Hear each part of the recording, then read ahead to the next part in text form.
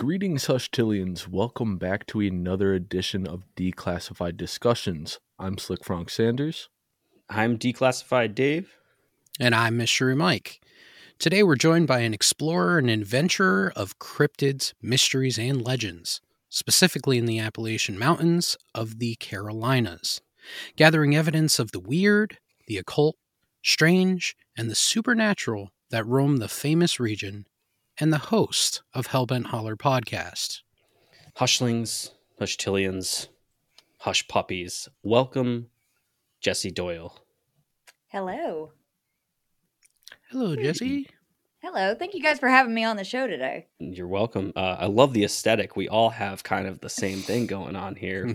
For the first time in quite many interviews with folks.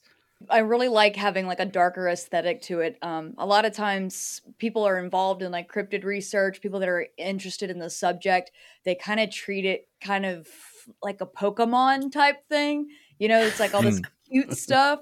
But the reality of this is that these things are dangerous and this is actually really, really scary. So I like having like a darker, more dangerous aesthetic. So we made a t-shirt that says make cryptozoology dangerous again. So.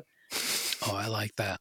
You got to make bright red hats with that. And that'll be really No, blaze orange. Everything's blaze orange. Okay. Perfect. Safe in the woods. Yeah, you'll really get more attention actually with that. Thank you again for being on the show with us today and giving us your time. But before we get completely into it, can you give us a rundown on what you're all about for some of our listeners that might not be familiar with your work, haven't listened to you, haven't heard of you at all?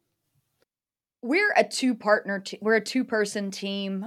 We go out into the woods in the Southern Appalachian Mountains and basically investigate weird stuff, high strangeness, cryptids like Sasquatch or Dogman, or even looking into things like hauntings, like these woods could be haunted.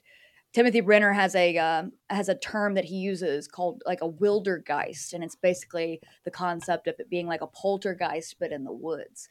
And through the course of our travels and everything that we've been doing, going out into the woods, we've actually run across some really weird occult stuff as well. So it seems like we've thrown in some occult and cult activity into what we're doing. So it's hauntings, cryptids, and now crazy backwoods cults at this point.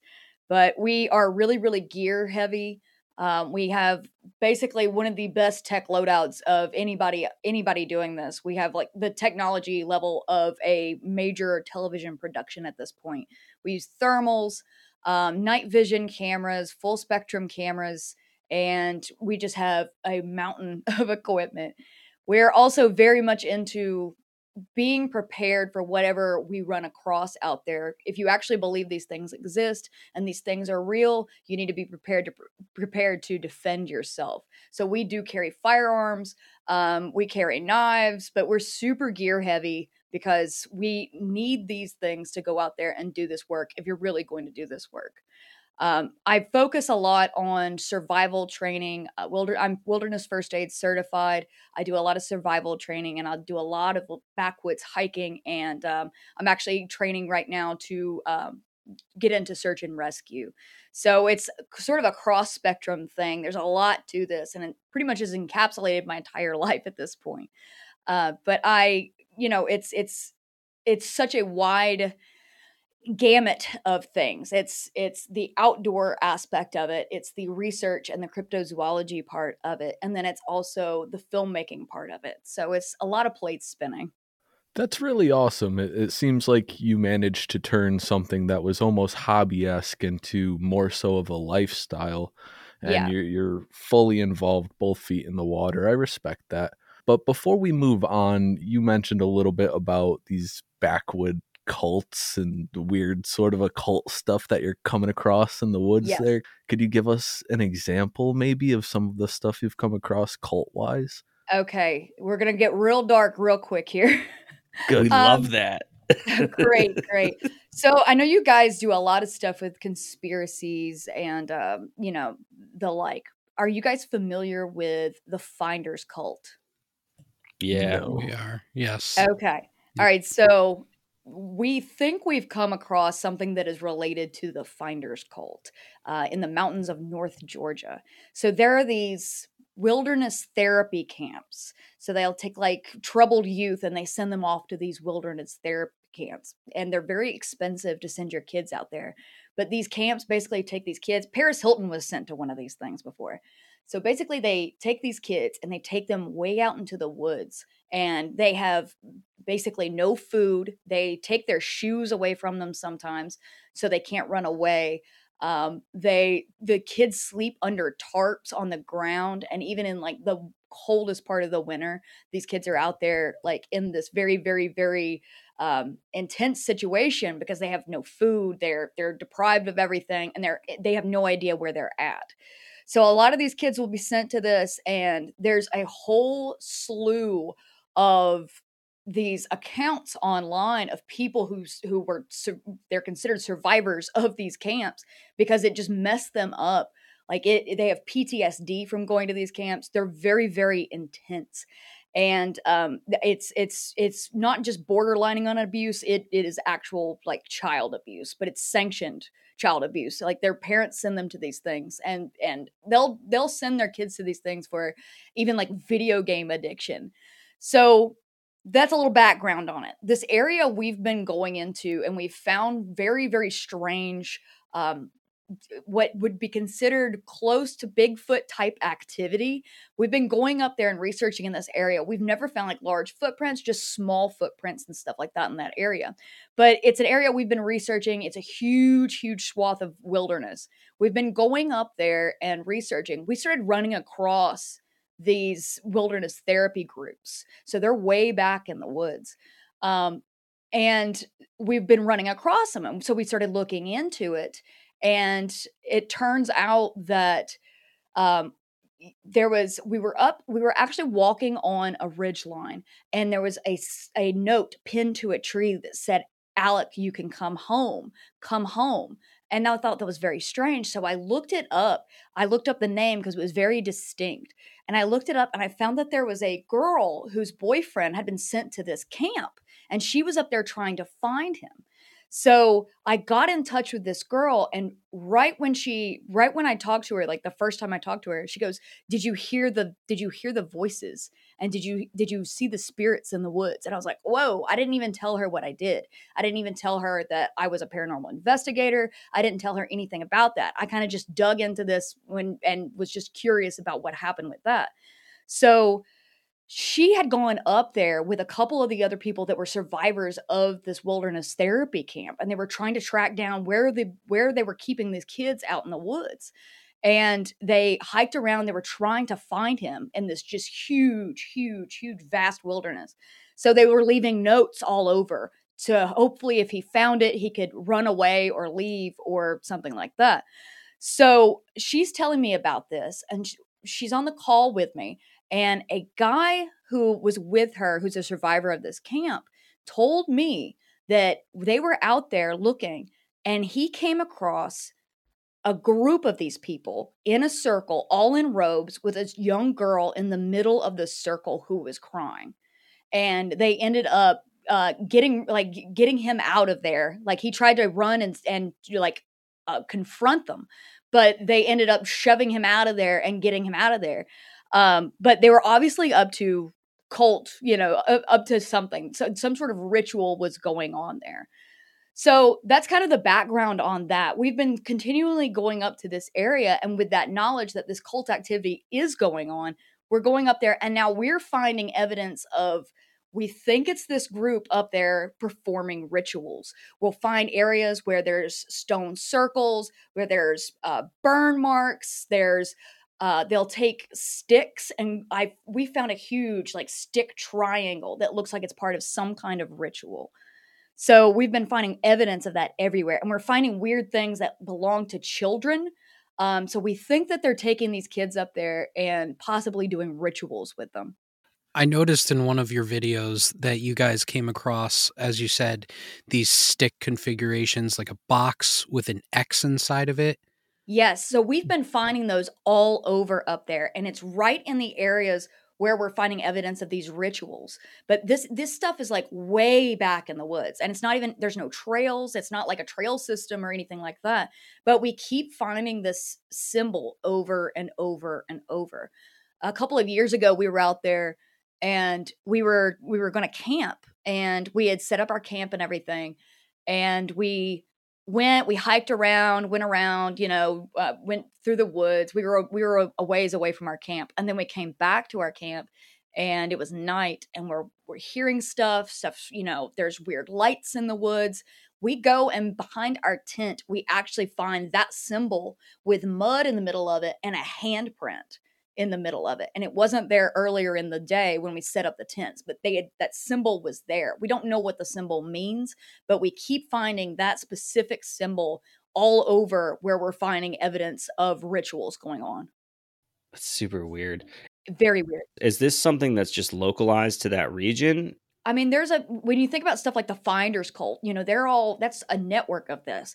Now, these wilderness therapy camps, that's a big thing. There's one in Provo, Utah. They're all over the country. It would be a perfect opportunity for them to have people that they can brainwash into the system, into their cult.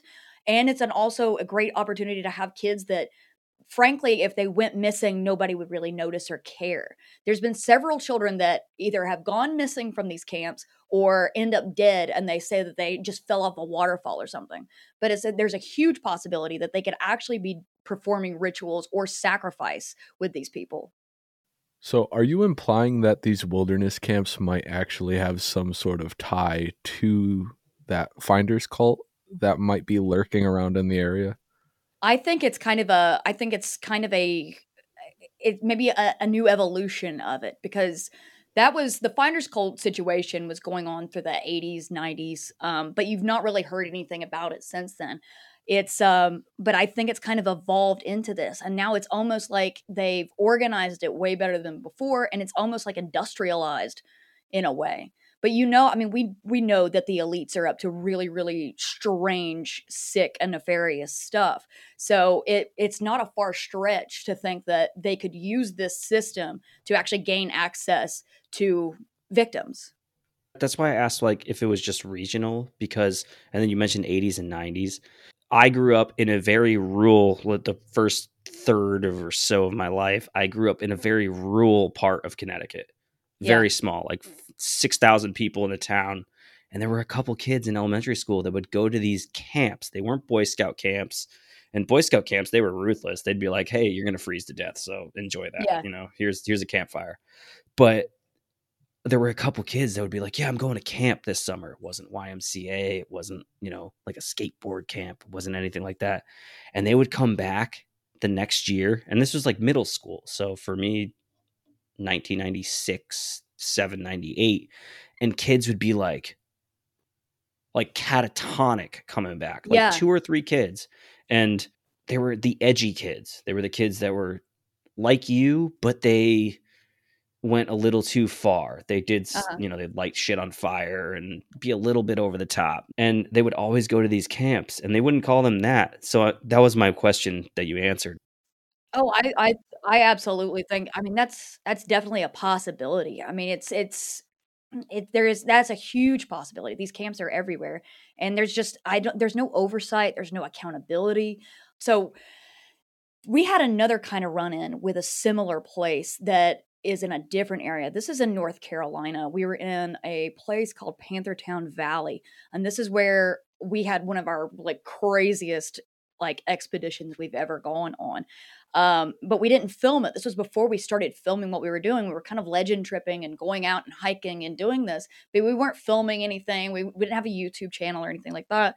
So we go up. We had heard a legend about a witch that was like a woods witch that was in this forest, and this person had seen this old hag who turned into a large cat. So at this specific waterfall in Panthertown Valley. So we had heard that story, and we're like, okay, let's go check it out. So we go to where this trail is, and we hike the trail, and everything's kind of weird. It's kind of a weird it was really, really far back in there. Before we got to where we parked to go and hike in, we actually went down the wrong road, and we ended up at this like a large cabin. And there was a gate and everything. There was nowhere to turn around. So I had to go into the gate, was trying to turn around. These people came out and came up to our car and were like, "Why are you here? What are you doing? What are you doing here?" We're like, "Oh, sorry, we went down the wrong road. We're just turning around." And they're like, "Well, you're not allowed to be here. You need to get out of here." So we're like, "Okay, all right, sorry." But they had a sign. They were a wilderness therapy camp, but they were like a permanent establishment that wasn't like where they camp in the woods and everything like that. It's like a big cabin way back in the woods. And they had fencing and gates and all this stuff.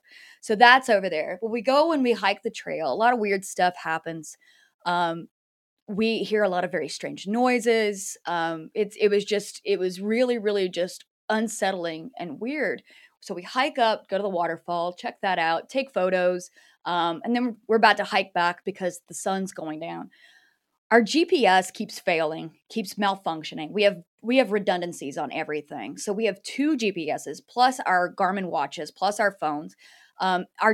Everything was just failing. All of our GPSs were failing. So that was like the first kind of red flag we had.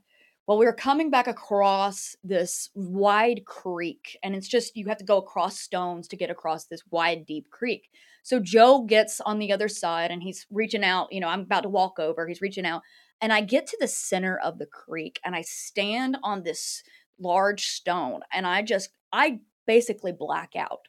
I don't remember any of this. This is just what Joe told me had happened because I remember none of this. I remember getting halfway across this creek and just blacking out.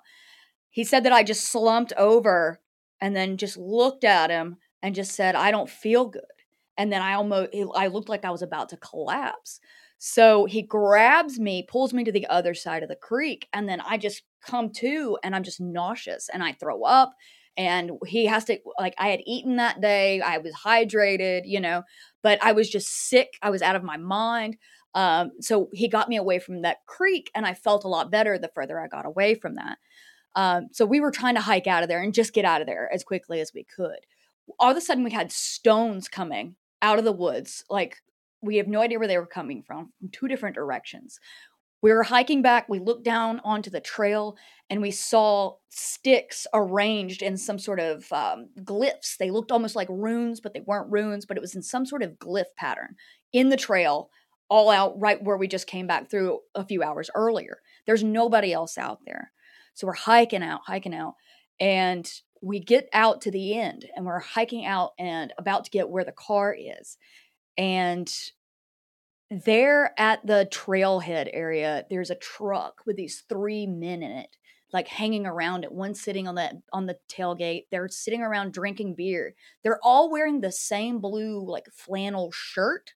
And are you familiar with the Flannel Man legends? I've never heard of that. No. Okay, so there's a sounds thing like called Frank.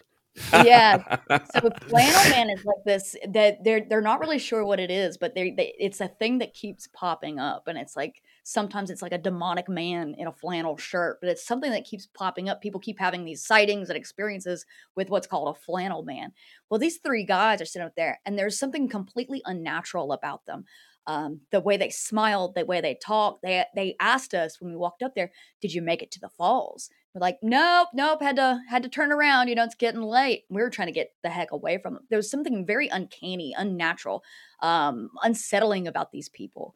And the smell around them was that of a rotting body. It just smelled like a rotting corpse in the middle of the summertime. And it was absolutely freaky and unsettling.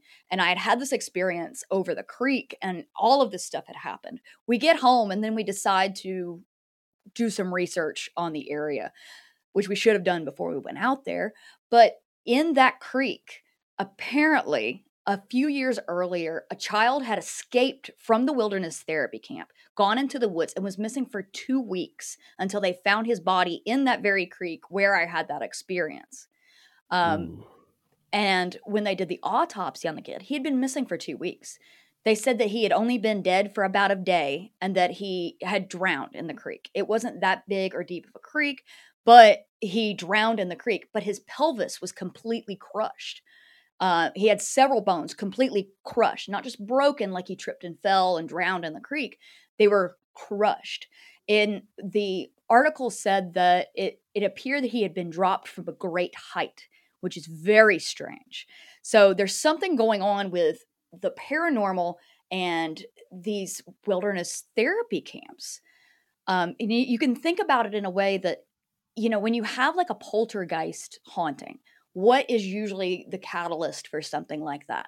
Usually in poltergeist hauntings, you have a prepubescent or pubescent teen in the house, and that goes hand in hand with poltergeists.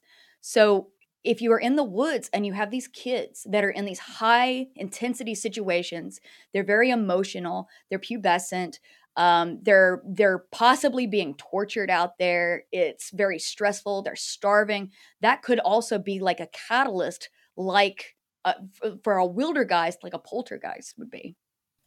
Yeah, all that trauma just manifesting as something else. It just feeds into that. So I think that there's some sort of connection there. We really haven't put the pieces together yet. We're just getting little pieces at a time, little glimpses of it, and just trying to make sense of it as we go along. Those flannel guys sounded very creepy, and the smell of that rotting flesh around them, it makes me think, if you're talking about a woods witch, could this be some of her victims that she's now turned into her, minions, for lack of a better term?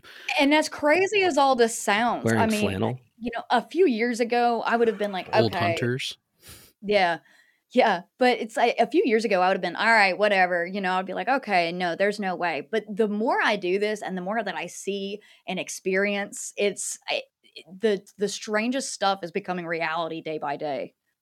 When you experience something like that, for example, the trip to North Carolina or the Carolinas that you just explained, where you had this strange experience at the creek and then you guys had stones coming at you, runes in the path, and then these three strange, mysterious figures, is there any hesitation or reluctance to revisit that site, or is it just sort of like, okay, no more of that, on to the next? Are you intrigued to go back? Have you gone back? We have never returned to that area. We have never returned there. We want to, we need to, we talk about it all the time, but we are so apprehensive about going back. And it's just, and we go into the Land Between the Lakes and, go hunting for dogman. We go into some dangerous areas, rough terrain, but we have not gotten like that. That was probably one of the scariest moments of my life. It was terrifying. And it's almost unexplainable. Like it's that just deep seated fear inside of you that you just can't even talk about in a way. I've gone into really dangerous situations, but that doesn't compare to kind of the fear I have about going back to that area. Totally understandable. Kind of an odd question regarding that. If you were to go back, is there anything that you would bring with you that you may have not had that first time that you think would aid in that investigation or maybe even protect you? Yes, it's a Glock 29 10mm pistol. There you go. Yeah. Fuck yeah. Yeah. That's basically it. I mean, you can go into these things, but if you just, there's no real protection from it. I do rituals on all of our weapons. We carry holy water sometimes we'll carry black salt. To aid in our protection from whatever these things are, whatever this is, the spiritual warfare or whatever the threat is. But there's a spiritual threat and there's a physical threat. So that's why we always go armed. But, I think just being prepared in terms of ready to defend yourself from whatever this is or whatever these are to the best of your ability is all you can do. In the ratio of doing things in the woods and then maybe in more of an urban environment, do you find similarities in certain areas? Because me being in the woods sometimes alone or with maybe one or two other people, and you're like deep woods, is almost the same feeling as being in a urban environment at like 2:00 in the morning at night, and you have that same, I guess, animalistic awareness as a human being to just be like looking around and listening and hearing something. Because I had an epiphany a couple years ago where I heard helicopters and sirens and people yelling, and the sirens continue, and then the helicopter says, "Man with a machete outside wearing this and this and this," and I'm like, dude, this is the jungle we live in, and it's 2:00 in the morning.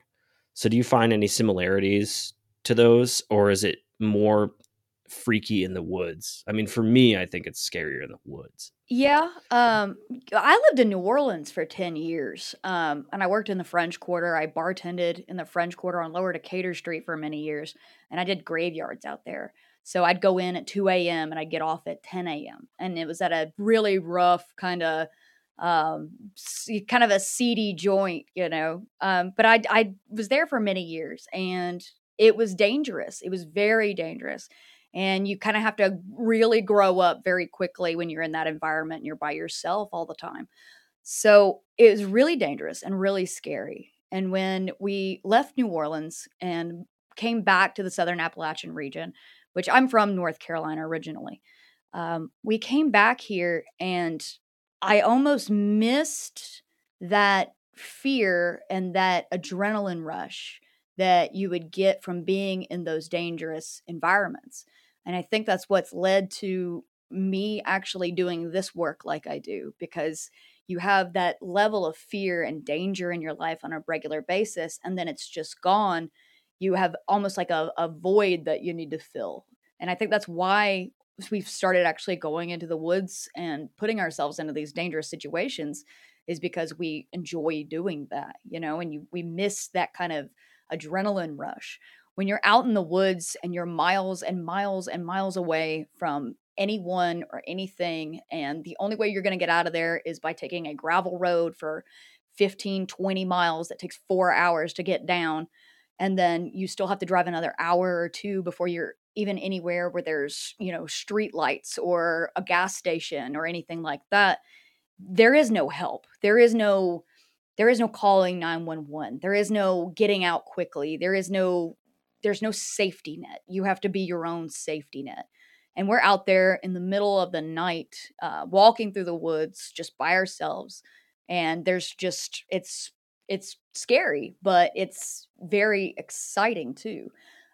There's a lot of stuff in the woods that can kill you that is not a cryptid, There's a lot of stuff out there. There's animals, and then, falling. You can twist your ankle, you can break a leg, you can fall off a waterfall. I mean, it's dangerous out there. And when we're walking through the woods in the middle of the night, that just adds to that danger level. But I always carry a Garmin InReach Mini when I go out there. It's a personal locator beacon.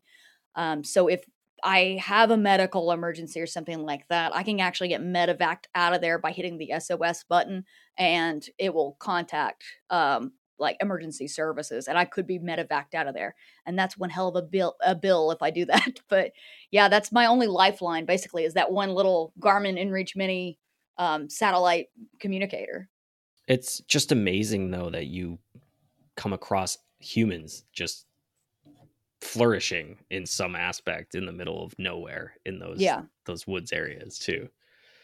And it's always the creepiest shit, like you said. Well, I mean, you're out there, you can get up to anything. You can get away with anything. There's nobody watching you. So there's, in those dark corners of the woods, I mean, you can get up to some very, shady stuff. During your time living in New Orleans, how did that influence what you do with the voodoo and vampiric subjects sort of intertwined into the culture there?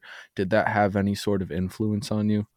Yeah. So one of my very good friends is actually a Santerian priest, and Joe's good friends with a guy that heads a voodoo temple. I'm friends with a lot of witches and just people like that. Just a lot of odd characters. When you're in the French Quarter, everybody that's involved in ritual magic and stuff like that. I had a lot of paranormal experiences in New Orleans. I worked at another place where my office went out into a cemetery. It was an Oddfellows cemetery from the second wave of yellow fever in the 1800s that just killed off thousands of people in New Orleans. But it's just strange that New Orleans has such such a reputation, I guess, that there's vampires everywhere, and that's just not. I think that's more of just kind of a tourist ploy in a way, because there's not like a big vampire problem in New Orleans. I think it's kind of a hokey little tourist thing, but there's plenty of people performing ritual magic and getting up to that. What would you say, in your opinion, is the most intriguing Appalachian cryptid? I've been really heavy into Dogman. I've mainly been focusing on Dogman over the past about year and a half now. I started going to the Land Between the Lakes and researching that. That's in Kentucky. It's in Tennessee and Kentucky. But right now, Dogman is pretty much taking over everything. I'm not, there's all these weird little like cryptids. Like I said earlier, when you think about like looking at cryptids, like they're almost like Pokemon in a way. Like there's a squonk. Do you know what a squonk is? Okay. I've heard of it, but I couldn't describe it to you. It's like fat. It's supposed to be like a fat little creature that is just so ugly that it just cries all the time. It's just weird little stuff like that. And it's like wet and greasy, and it's just like a bald little like groundhog looking thing. But there's like all kinds of little cryptids like that. I'm not a huge fan of that stuff. I don't really spend a lot of time dealing with that or looking into that. I'm looking for physical cryptids that I think actually exist, like Dogman or a Sasquatch, The Dogman, it's really interesting because is that like a correlation with the werewolf aspect of cryptozoology? Well, so you would think about like a werewolf. There's got to be like some sort of transition there when it comes to a werewolf. Where it's a person going into like a wolf form. I don't think that's a possibility. I don't think that's a thing. But the Dogman is always in this form. And there's a lot of theories about the origin of it, whether it's something that has always been here, something that was brought here from another dimension, or something that was possibly engineered by the government as a bioweapon. That's an interesting take on cryptids as a bioweapon. Yeah. I don't think we've really touched on that too much. Not at all. Maybe mutations we've talked about before, but not as a bioweapon. That's a good angle. You mentioned Kentucky, and I had a quick question about that. It was something that I was going to ask you previously as you're talking about the Carolinas, but especially when you touched on Kentucky. There's a massive underground cave system around that area, especially throughout the Appalachians. Have you explored any of that? And what, if so, have you come across anything that strikes you as odd or interesting? So what's really crazy about the cave system in Kentucky is only about 3%, if that, has even been explored or mapped or anything at this point. So we have no idea what's under there. We have no idea what could be existing in these cave systems. We're kind of running on a theory right now that maybe these Dogman creatures or other creatures, possibly even small humanoids like goblins almost, could actually dwell in those places and actually be there and just be right under our feet, and we wouldn't even know it. That is a perfect opportunity. There's a perfect place for these things to live, travel, and exist without ever being detected. They could emerge from open mines, because Kentucky's dotted with old open mines that actually connect to some of these cave systems. But something could just pop out of one of these open mines, grab somebody, and then they'd be gone, and you wouldn't even know it. There was a case in Kentucky. It's the Corey Godsey case, where this little boy, he was about 11 years old, I believe, he was grabbed and dragged straight up a mountain to a mine and killed. Now, they said that it was a pack of wild dogs that did this, but I don't see a pack of wild dogs dragging an 11-year-old boy over a fence and then straight up the side of a mountain and into a mine. When they just attack him right then and there. Yeah, not drag him up the side of a mountain. That kind of reminds me of some of the missing persons cases when it comes to national parks. A lot of those missing persons reports when it comes to cryptids about people being dragged away by, an ape man or hairy man, Sasquatch, whatever it may be. It's the national park system and those cave systems, very, very odd. I know that they did a show on the Kentucky Goblins. Was it Hellier? Yeah. Now you remember in that there was that occult angle too, but they completely just missed the boat on it, and I don't know why. I guess it's a little too much maybe.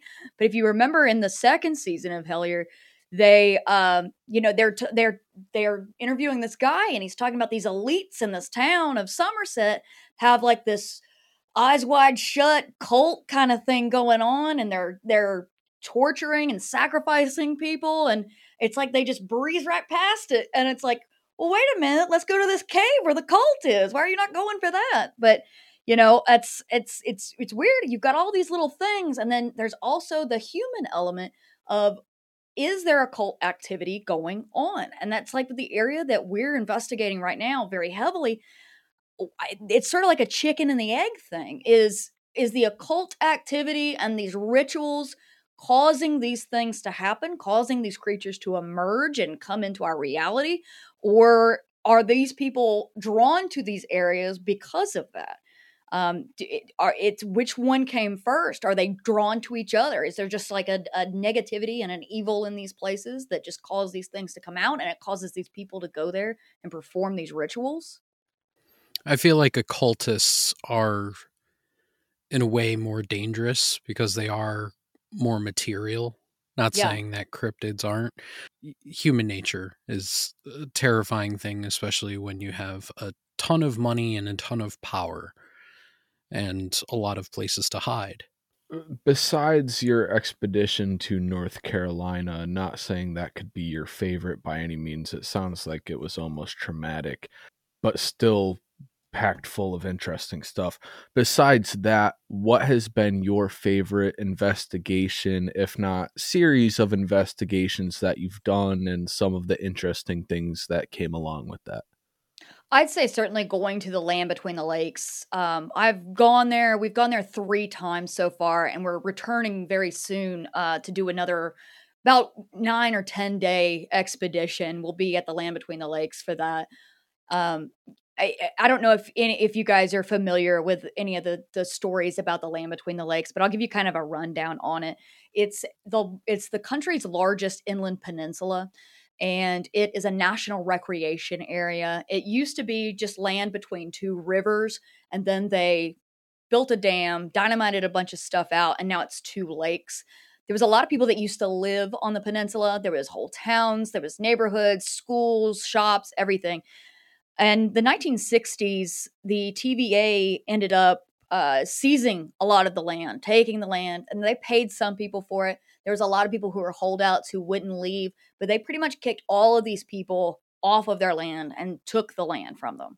So there's a lot of negativity that goes along with that. In the course of building these lakes, they also dug up tons of cemeteries. Some of these people they never buried with their own headstones. Some people they never dug up and moved. They ended up flooding these cemeteries. So you've got a lot of negativity there. In the late 1800s, it was the center of the iron ore industry for Kentucky. So they have all these large iron furnaces up there. There's only one that's actually complete and still standing. It's the Great Western Furnace. But that's a very, very crazy story with that too, because they use slave labor to actually smelt the iron ore. They worked. There was slave revolts. It's got such a dark and just bloody past.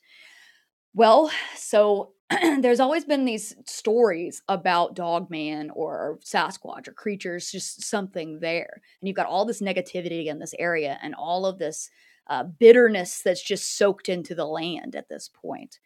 Well, in the 1980s, there's a story about a family that went to the Land Between the Lakes, and then they were all brutally murdered. So that's the story that kind of goes around in the cryptid circles, and everybody kind of knows that story. Since then, there's been other witnesses that have come out who have encountered Dogman, that people who have encountered Sasquatch out there, and people go missing in the Land Between the Lakes on a pretty regular basis, and you just don't hear anything about it. They don't do a lot of stuff on the Land Between the Lakes. It's pretty much just sat there and it just exists. It's falling into disrepair. They don't do a lot with it. And it's almost like they've created this place that is pretty much cut off And if you needed to, you could just dynamite a couple bridges and it would just be completely cut off. So if there is something there, you could easily quarantine it off. But we went there, we've gone there 3 times so far. On our first expedition there, we actually got a thermal image of what appears to be a dogman. And before that, we really didn't believe in Dogman at all. We kind of went there on a lark. It was just kind of a fun little jaunt that we went on. And after we experienced what we experienced and got that thermal image, I think that pretty much sealed the deal that these are actual things that are out there, and there is a possibility that these things could be running amok on this peninsula and existing there. But those are that's my favorite place to go and investigate. We go pretty regularly, and I have a couple of series on my YouTube channel where we go and investigate that. And we found a lot of strange stuff. We found trails of bones that lead up to this old shack on top of this hill. There's entrances to tunnels. There's just all kinds of weird stuff out there. We've also experienced ghost activity out there near one of those cemeteries. Joe actually saw a full-bodied white apparition of a woman.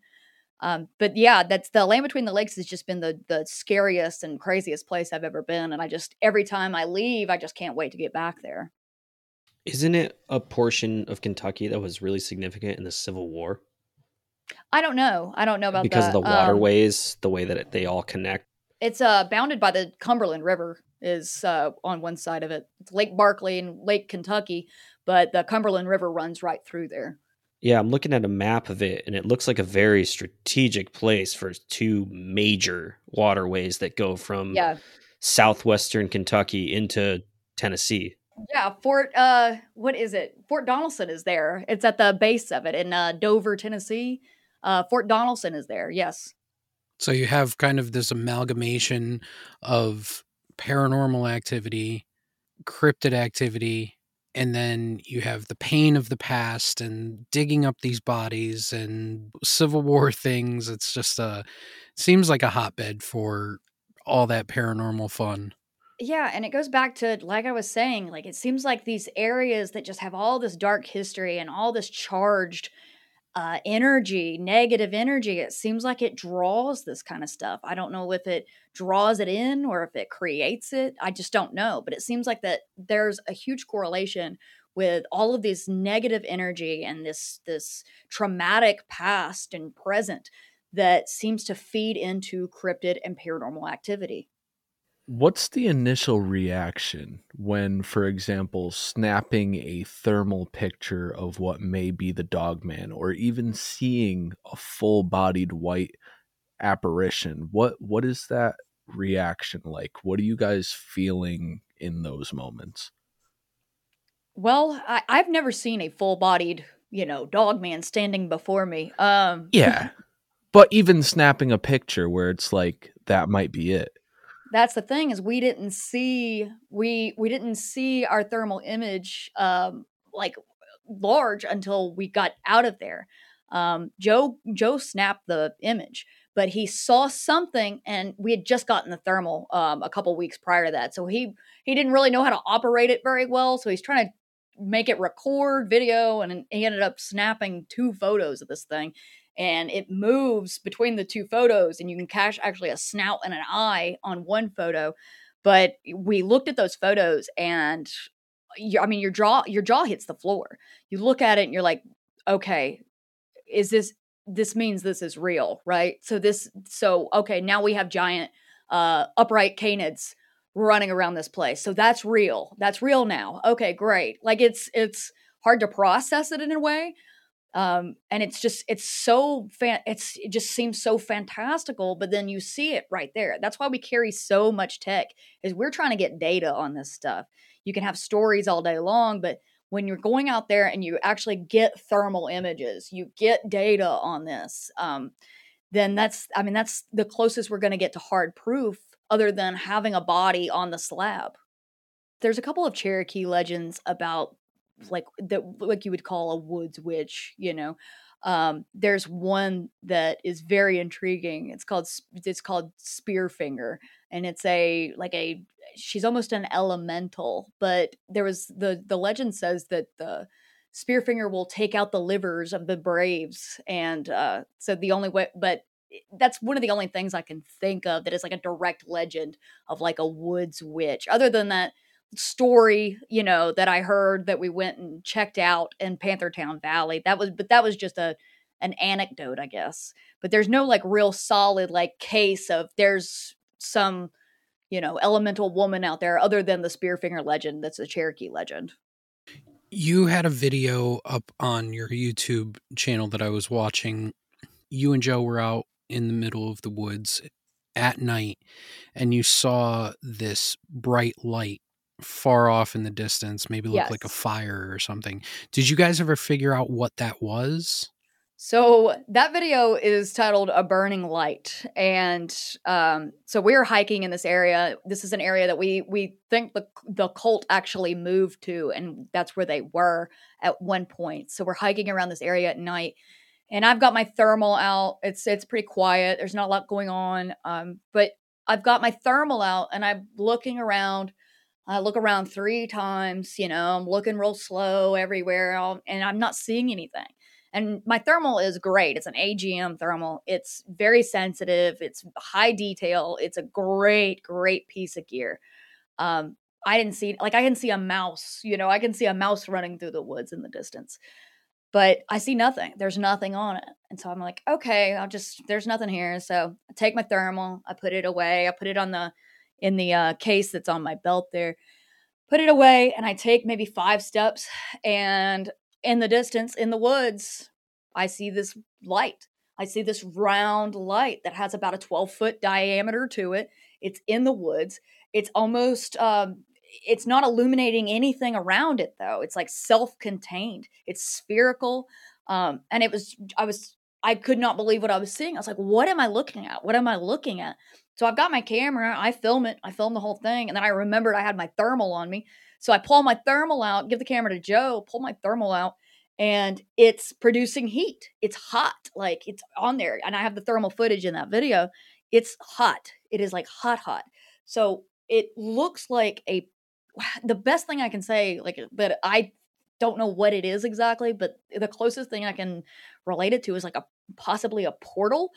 But we filmed this, and Joe, he's taller than I am, so he can see better than I can everything going on. He's seeing figures going like around it, at least 2, possibly 3, but he sees like figures going around it. And then this light, this ball, this portal, this orb, whatever this is, starts to rise. And Joe's like, we're getting out of here. Nope, we're getting out of here, because we don't know where these things are that he's seeing that was around it.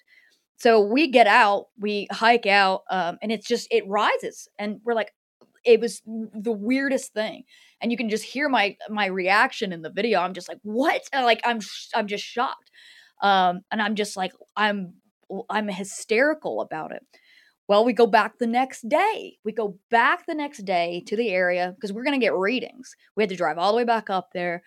We use a Geiger counter, and we got some elevated radiation, kind of residual radiation in the area, but there's no burn mark. Nobody had a fire there. We just checked out the whole area, but we did find one of those symbols, like you mentioned earlier, the square with the X. We found one of those symbols right there where this thing was. And we tried to debunk whatever this could be. We went over every possibility. It wasn't the moon. It wasn't a campfire. I have no explanation for what it was. So we're hiking out of there that after we went back to get our readings and get all the data and everything and check out the area during the day. We go back there, we're hiking out, and I didn't notice this when I put the video up, but one of my viewers actually saw this and pointed it out to me. Joe takes the camera and he's turning it kind of behind him as we're hiking down the mountain, and there is a figure, it looks humanoid, but we're not sure what it is, but it's up in the trees going from tree to tree. And we get a really good, just quick shot of it going from tree to tree. The tree is bending down where it's jumping and grabbing onto the other tree. But I have that. I slowed that down. I put that in the next video I did at the beginning. And so there was something out there going from tree to tree and following us out of the woods there. That's terrifying. Jesus it's horrifying. Yeah. Like, so now we've gone up there a couple more times after that. You guys And are nuts. You guys are I know crazy. we are. But we go back up there and we're looking in the trees constantly. I mean, we're still going out there at night too, but we have no idea what this is. And I have a video that I put out after a burning light called A Path to Darkness. And in that, I have it at the beginning. You can watch that slowed down footage. I slow it down and I zoom it in, and everybody is just blown away by like, what is that? Like, what is that? Like, there's no explanation for what that could be because it's got size to it. It looks to be about 4 feet tall, and it's just going from one tree to the next. And the tree that it grabs onto and lands on bends with its weight. So it's got size to it. It wasn't a bird. It wasn't an owl or anything like that. This sizable tree bends with this thing's weight.